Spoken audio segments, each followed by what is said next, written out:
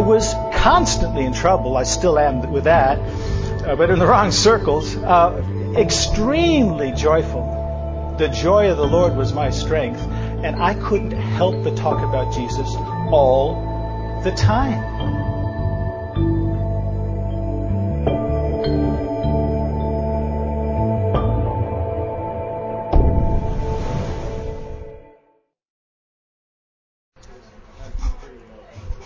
This is my wife, Michelle. This is Mercy Aiken. She does a lot of stuff at the Tentmaker website. She manages the discussion board. And this thing is kind of getting me some feedback. I came here to talk today to do some battle. And that's why you see Mercy here. She's help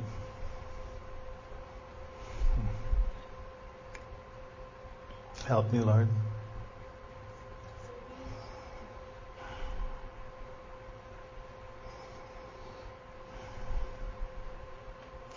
I have something very large that I want to share. I feel like I'm pregnant. And I can't get it out without two midwives.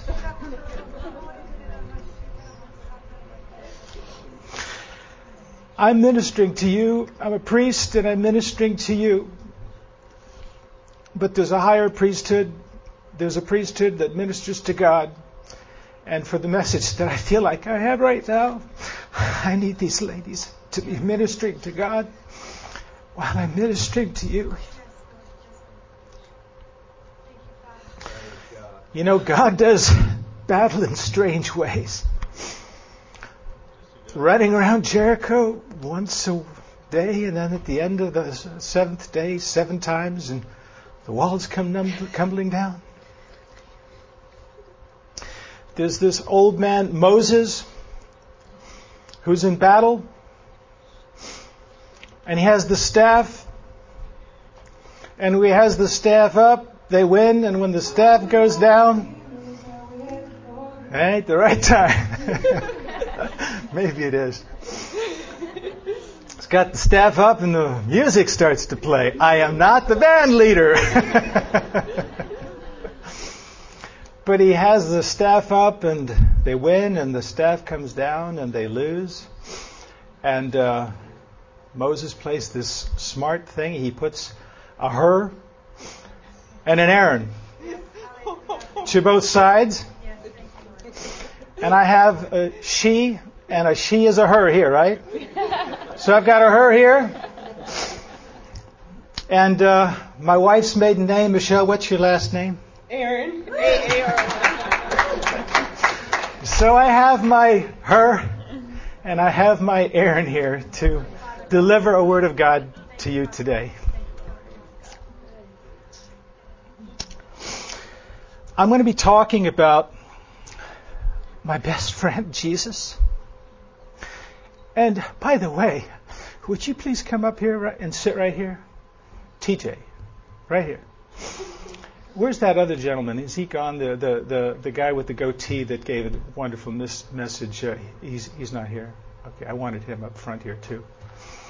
I wanted their support because they have a joy that I want around me here as I deliver this message. When the midwives had their hands on your back, they both had their arms outstretched. It was like angels' wings back there. That's what it looked like to me. Thank you. You're girded up.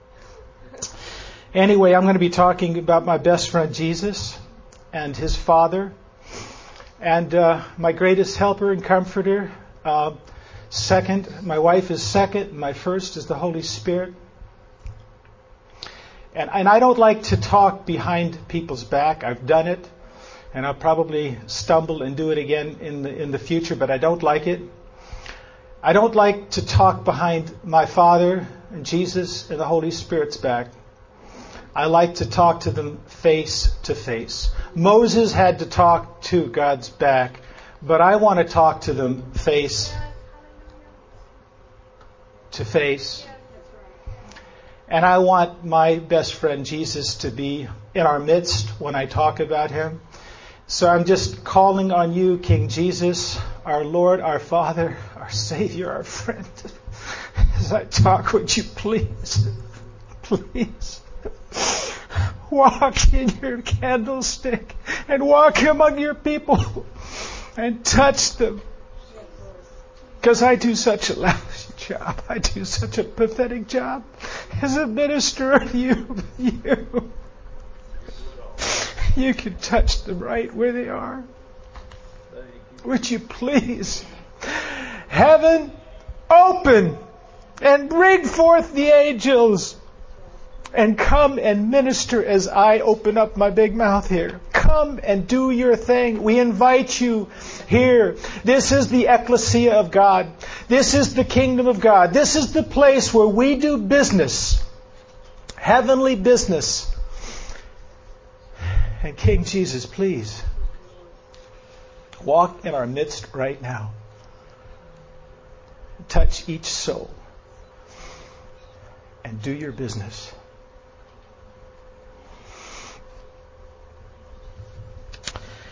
I brought a little book that Robert Short wrote. It's called The Gospel According to Dogs. I love dogs. The Bible has a lot to say about dogs. Joshua, when he went into the land of Canaan and conquered it with Caleb, you know what Caleb, his name means? Dog. Jesus and his Joshua, you know what Joshua means? Jesus. So Jesus and his best friend took the land of Canaan.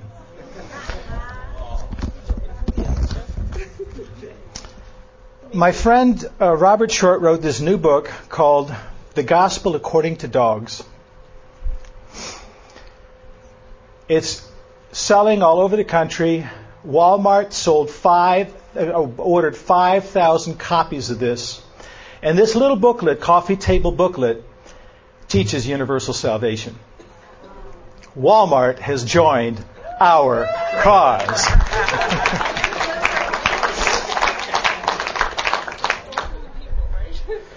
Keep me up, ladies. I don't want to sink here. Hold these other papers. No, I'm going to get this here. Anyway, he said something here that 2 or 3 days ago just caught me. I really liked it. He quoted a guy named F.R. Maltby. Never heard of him. And he says, Jesus promised his disciples 3 things.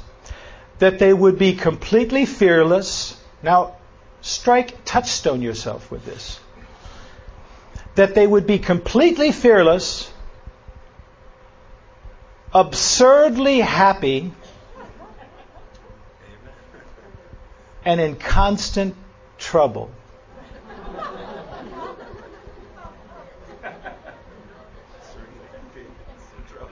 Now I want to prophesy to you.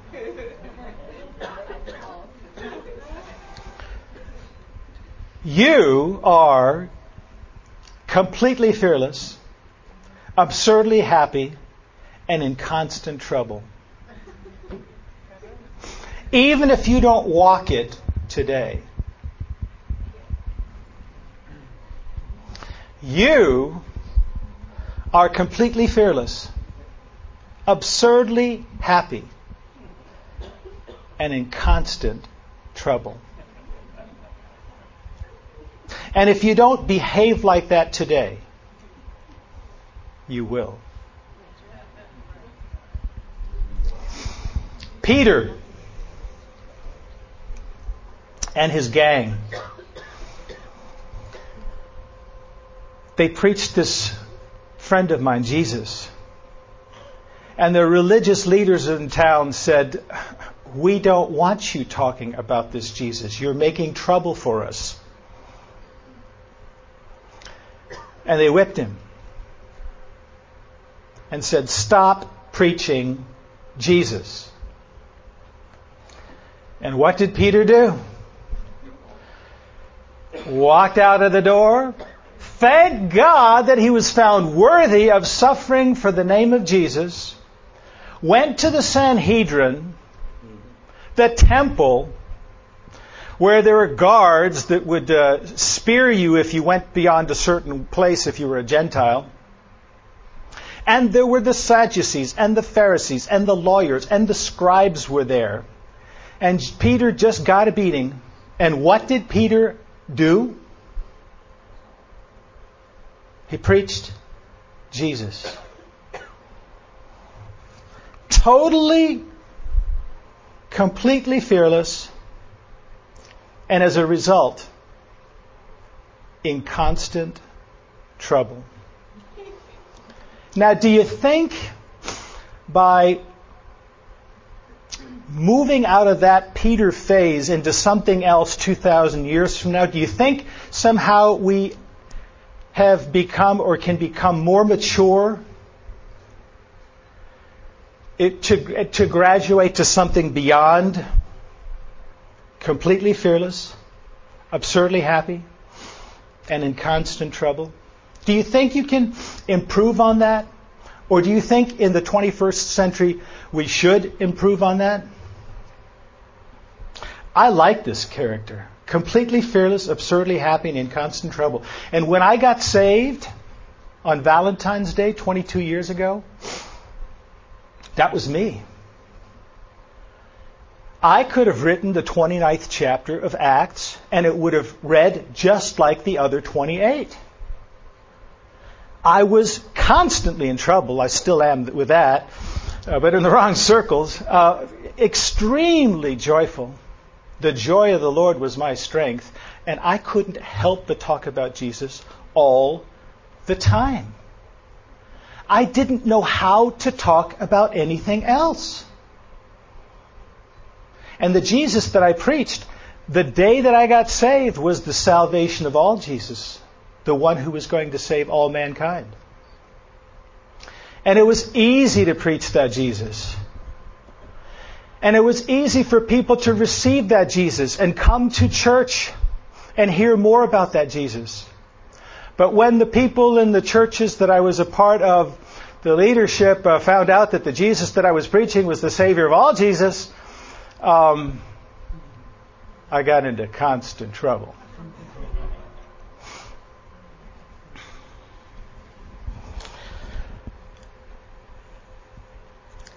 In the traditional church, 98% of the people have never shared their faith in Christ.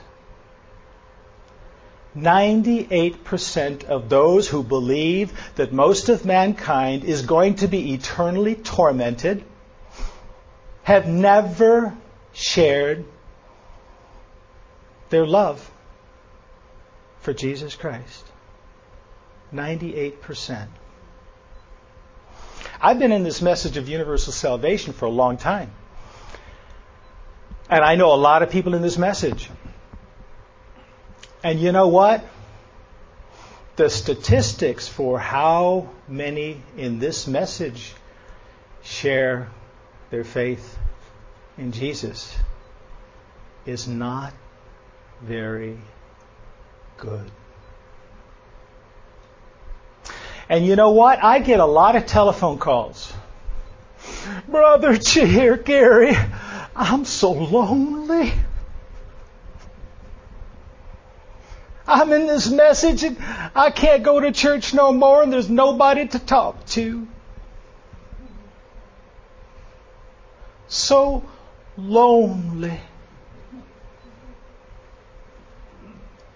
I bet these people are among the 98% that have a joy that should be unspeakable, and something has happened to them. It's plugged them up.